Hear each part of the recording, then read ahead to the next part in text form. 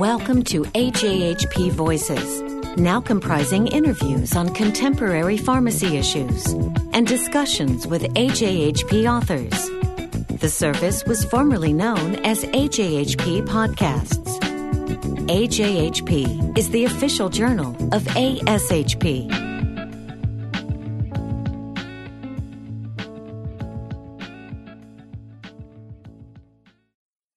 This is William Zellmer for AJHP Voices, speaking with two of the authors of an AJHP paper entitled Frequency of and Risk Factors for Medication Errors by Pharmacists During Order Verification in a Tertiary Care Medical Center.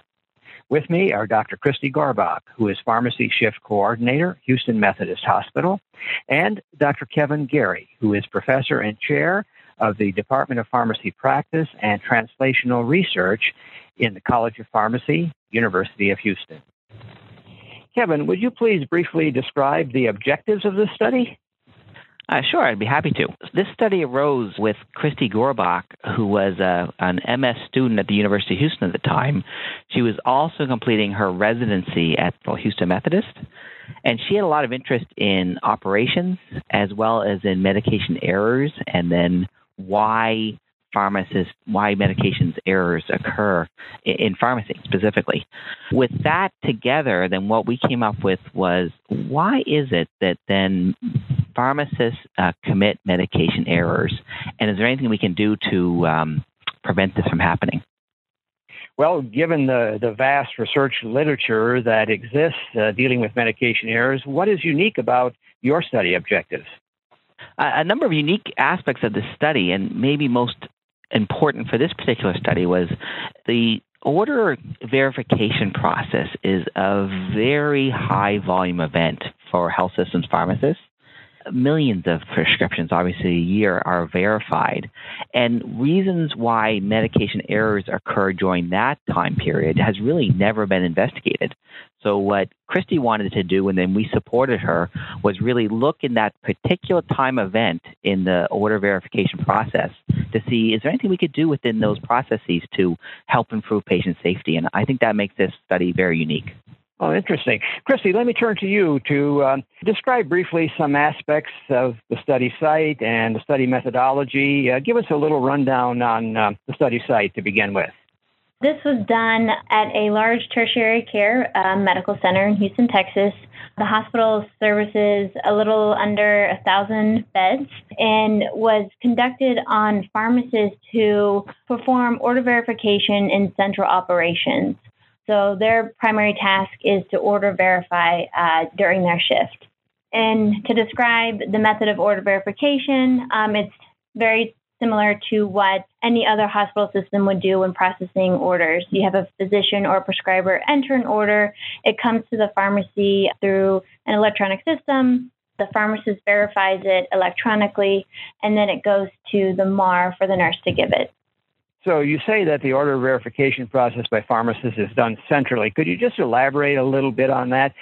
Give us the sense of the number of pharmacists that are engaged in this activity then? Yeah. Depending upon the shift, day shift, of course, is the busiest. So you have about 4 dedicated pharmacists just in the central operations performing order verification. And then for evening, the number drops down to 3. And then for night, it drops down even more. So just depending upon the variability in how busy the orders come through, depends on how many pharmacists are verifying. And it is done in one central location. Right. When was the study done? The study was performed in 2012, but we took data from 2011 into 2012, so about a year's worth of data. Well, for purposes of the study methodology, how did you define medication errors? We took medication errors from the hospital's voluntary reporting system, and that's through UHC's Patient Safety Net, also known as PSN data. So the hospital basically has a database where anyone can report an error. So what I did was I took only errors that were reported from non-pharmacist personnel. Well, you say in the article, Christy, that the objective of the study was to assess retrospectively how three factors: workload, work environment, and pharmacist characteristics increase the likelihood of a pharmacist committing an error during the medication order verification process.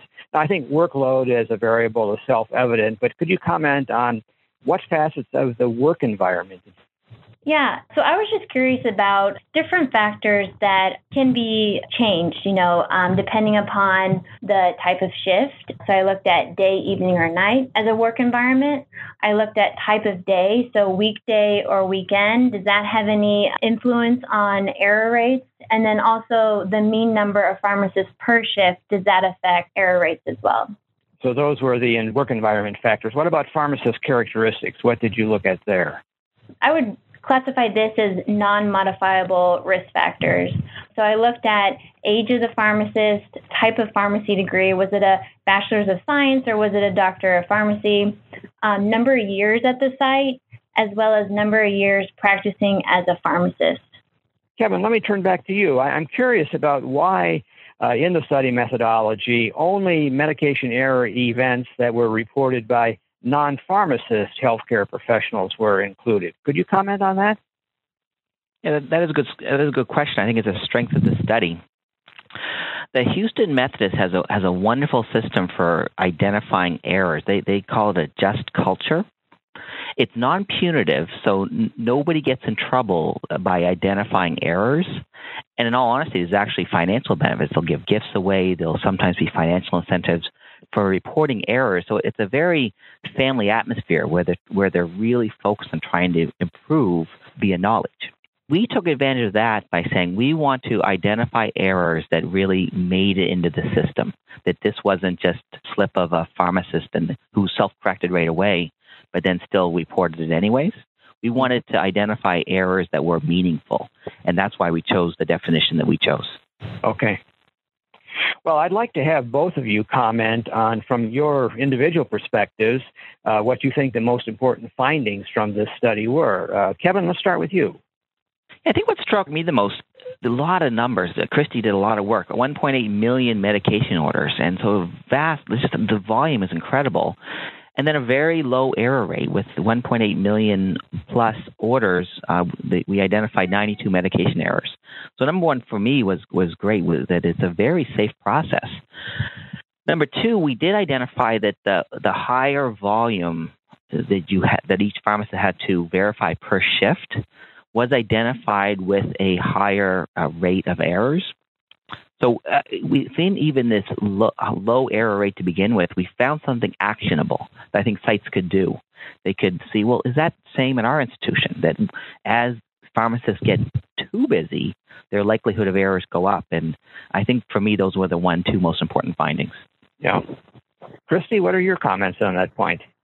Yeah, I would agree with Kevin on that as well. We were able to identify a correlation between number of orders verified per shift per pharmacist associating with a higher risk of error.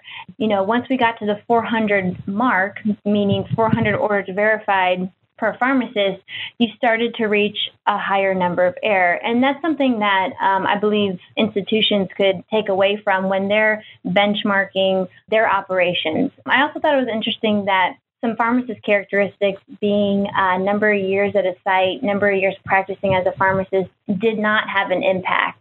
And so, your newer pharmacist, you would think would make more errors, but this study showed that it does not, or potentially could not.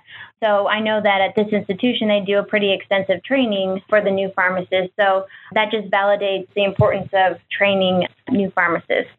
Well, you both have commented a little on this, but Kevin, I wonder if you could maybe expound on this a bit more.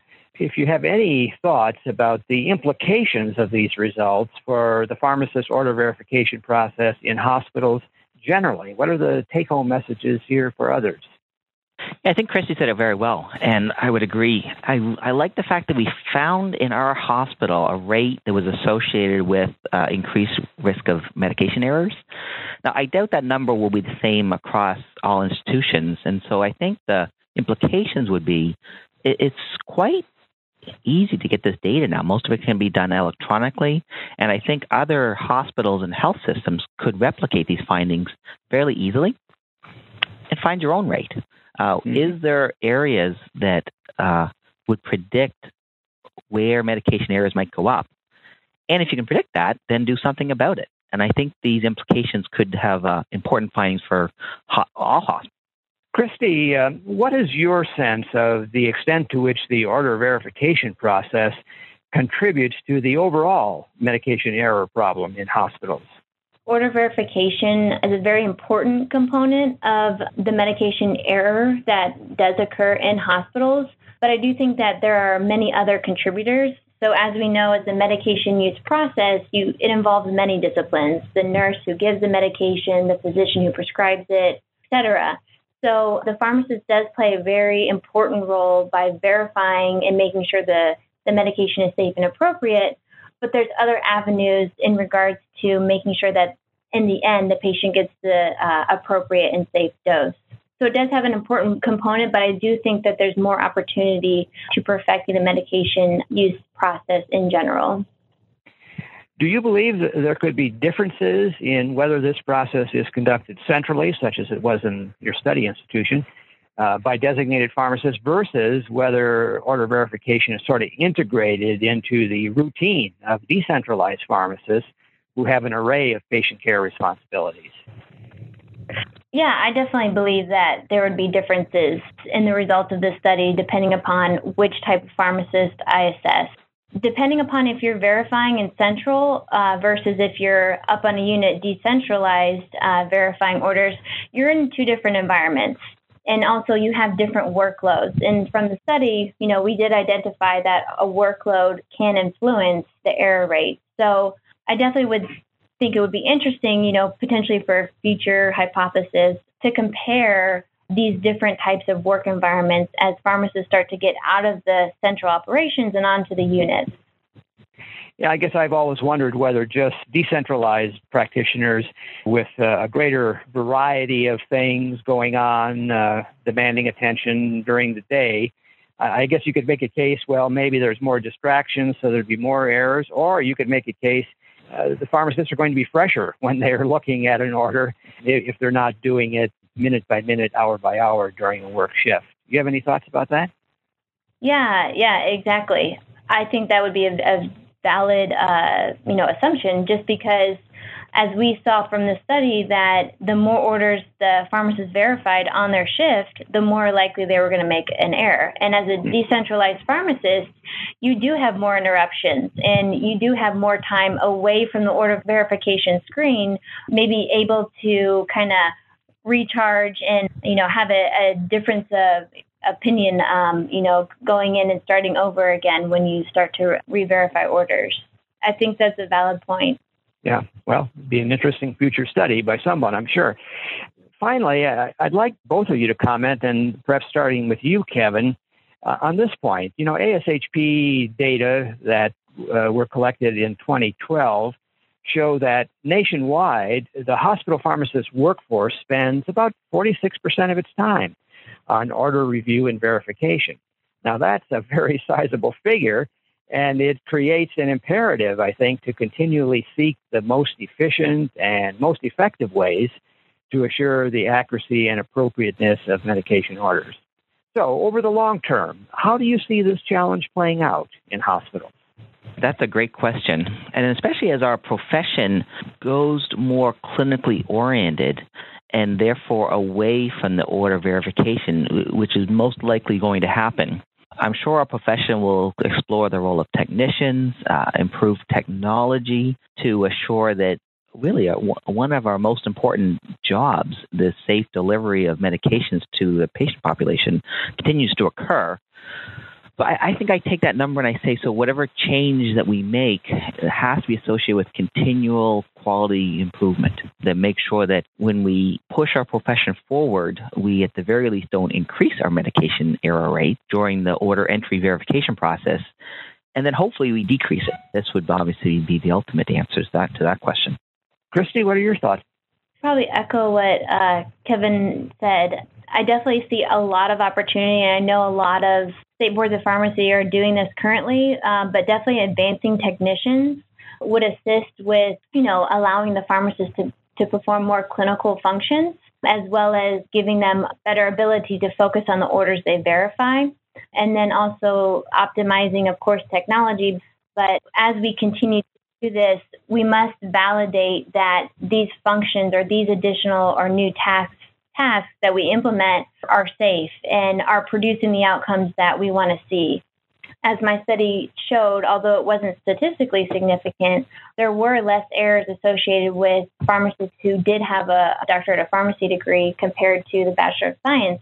So, as we advance our profession, we advance the postgraduate training among pharmacists that would potentially improve our ability to more effectively or efficiently verify these orders. I'm particularly interested in the role that technology might be playing in the future. I mean, there's such rapid advances in the application of technology in all areas of healthcare. Do you think we're anywhere close to the day when, because of advances in technology and automated checking of orders, that the time commitment required by pharmacists to assure patient safety and accuracy and so forth is going to be substantially less than it is today? Do you think we're close to that point, or do you think there's hope that we'll reach that point? I'll start off.